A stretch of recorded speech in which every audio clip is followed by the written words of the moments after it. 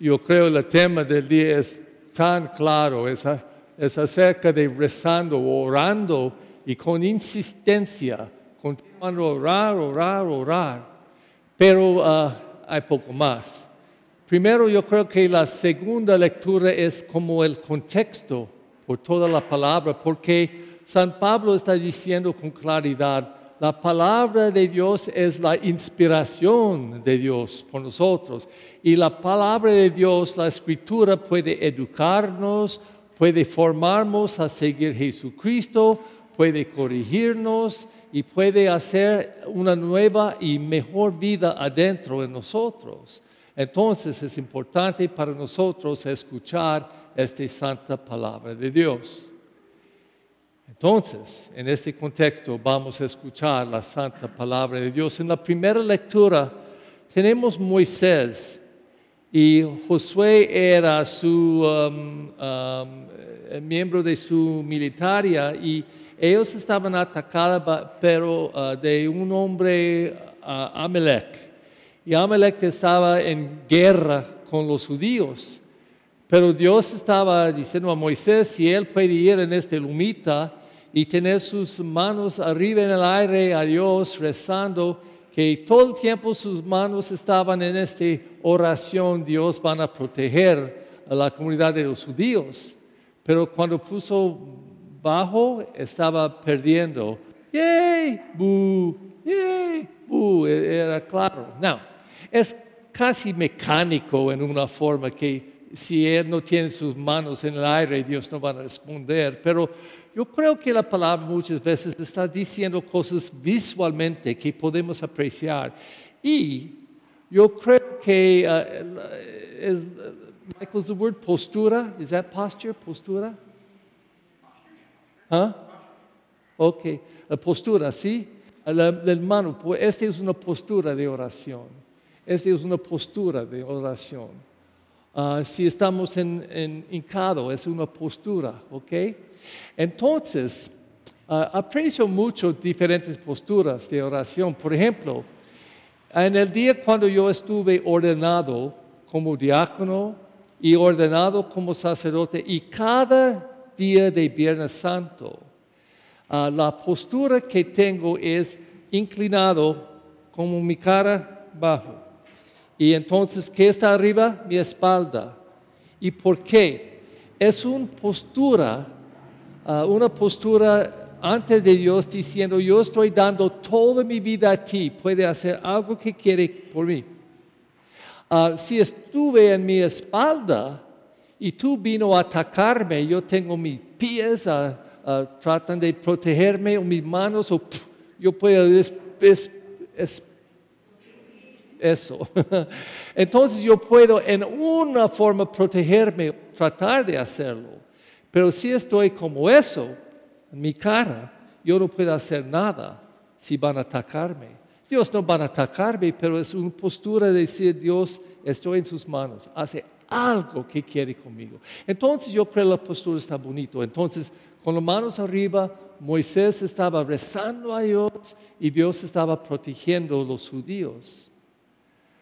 Pero el punto de la historia es que él tenía que continuar a hacer eso, aunque cuando estaba muy cansado. Porque cuando estaba cansado y no pudiera tener sus manos arriba, él tenía 2 hombres que estaban levantando sus manos por él, que él pudiera continuar a rezar con insistencia ante Dios. Similarmente, Jesús, diciendo algo muy similar cuando él usa esta parábola. Y él dijo, y los detallitos están muy importantes. Por ejemplo, era una viuda. En el día de Jesús, mujeres eran como posesiones. Entonces no tenía una voz, no pudiera hablar en público sin su hombre por su lado. Recuerda la mujer que estaba en el pozo hablando con Jesús, pero ella era samaritano. Pero los judíos no van a estar en público sin su hombre. Y no podía hablar en el corte, no tenía una palabra, nada. Pero una viuda, más. Porque cuando perdió su hombre, no tenía la posibilidad por la ley a recibir herencia. Solo los hombres, sus hijos. Pero la palabra no dice que tenía hijos. Entonces, si era una viuda sola, ¿cómo van a vivir? No tenía una voz o nada. Entonces, Jesús usó el ejemplo más feo, una viuda que no tenía una voz. Y ella estaba sufriendo por injusticia de sus adversarios. Y el juez, Jesús dijo, y después el juez dijo eso por sí mismo, que no tenía nada de temor de Dios y no tenía respeto por los hombres. Entonces estaba corrupto. Probablemente los con dinero pudiera comprar su decisión. Muy corrupto. Pero en esta historia, esta mujer, esta viuda, estaba viniendo cada día, demandando justicia. Y este juez dijo, yo no tengo temor de Dios o de respeto por hombres, pero yo voy a escuchar a esta mujer y responder porque ella está haciéndome loco. Ella no puede callar su boca, continúa a hablar. Y él dijo, en inglés, posiblemente ella van a pegarme, molestarme. Entonces él dijo, yo voy a responder y dar justicia a ella, que ella puede salir y no estar en mi vida. Y Jesús dijo, reza como ella. Reza como ella, insistiendo. Y yo creo es la verdad. Porque si vamos a decir Dios, pidiendo, estamos poniendo nuestra confianza en Él. Pero yo tengo otro comentario. ¿Por qué? Yo creo es importante pensar cómo vamos a rezar a Dios. Hay un dicho en inglés que dice, si tienen huevos de gallina, no ponen en una canasta. Debe tener una segunda canasta. Porque si está caminando y hace eso, y van a caer, todo está perdido. Si tienen una otra canasta, es inteligente. Pero yo creo que mucha gente rezan con todos los huevos en una canasta. Dios, yo quiero eso. Dios, necesito eso. Dios, ¿por qué no está dándome eso? Ay, Dios, ¿por qué no está amándome? Ay, yo quiero eso. Y rezan por eso solo. O otro dicho que dice, no debe tener solo plan A, pero debe tener plan B también. Y yo digo, y también plan C, y posiblemente D. Porque si yo estoy tratando de hacer plan A, pero no puedo, pues yo tengo otro plan. Y puede tener opciones.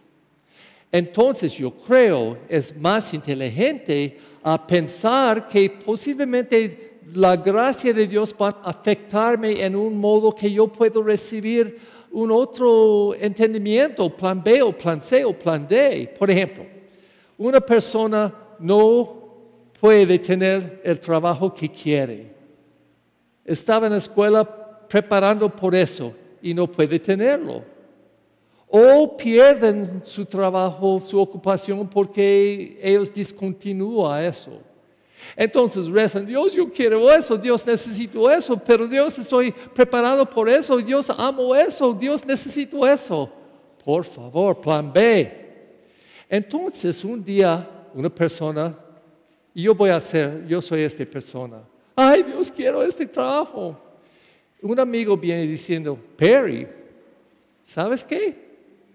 Hay un trabajo por la gente que colecta la basura.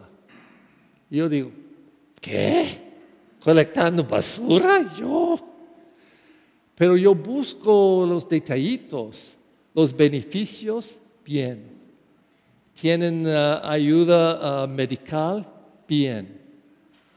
¿Paga? Bien. ¿Las horas? Bien. Es trabajo físico, pero no mucho. Bien. Ok, voy a tratar de... Y después de una semana yo digo, gracias a Dios yo perdí eso porque ese es tremendo. Y también, ¿sabes qué? Yo estoy limpiando la ciudad, entonces en esta calle, yo conozco esta calle y antes eran muchos ratonitos, pero no más, porque yo estoy muy bien y yo puedo limpiar bien y todo está bien. Me gusta mi trabajo y tengo dignidad en eso. ¿Qué hace? Colecto basura. Plan B. No era en mi plan A, pero me gusta, está bien. Y 10 años siguiendo, yo digo, estoy continuando porque me gusta mucho.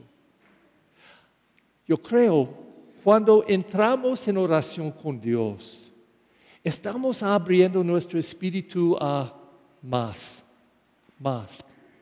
Por ejemplo, si está buen casado y tienen 3 hijos, y lo siento hombres, pero su hombre sale y está divorciado en un momento. ¿Es el fin del mundo? No. ¿Le gusta? No. Pero es el fin del mundo. Dios, ¿qué voy a hacer? Ayúdame. Y si solo van a decir, trae a ese hombre a regresarme. Él, no quiero él, más que él. O ella. Pero es la vida. Y a veces no podemos tener por cualquier razón la cosa que queremos. Pero es el fin del mundo. Por favor, tenemos un Dios que está amándonos constantemente, dando su gracia, su bendición, su gracia, su bendición, su Espíritu Santo. Y es como una luz que puede dar la luz en oscuridad y mostrar un camino bien. Pero si no estamos escuchando, buscando, rezando, podemos tener enfrente de nuestros ojos la respuesta, pero queremos eso. Entonces, yo creo que Jesús, con claridad dice, tiene que rezar como esta viuda. Es un ejemplo tremendo. Busca el efecto de ella en el juez. Ella cambió el juez. Tú puedes también. Pero al fin, después de esta parábola y insistiendo en esta idea que está diciendo, Jesús dijo eso. Una pregunta. Pero cuando venga el Hijo del Hombre, su pregunta, ¿creen ustedes que encontrará fe sobre la tierra? Yo creo solo ustedes y yo tenemos la respuesta a esta pregunta. ¿Qué calidad de fe vamos a tener y qué calidad de nuestra forma de rezar?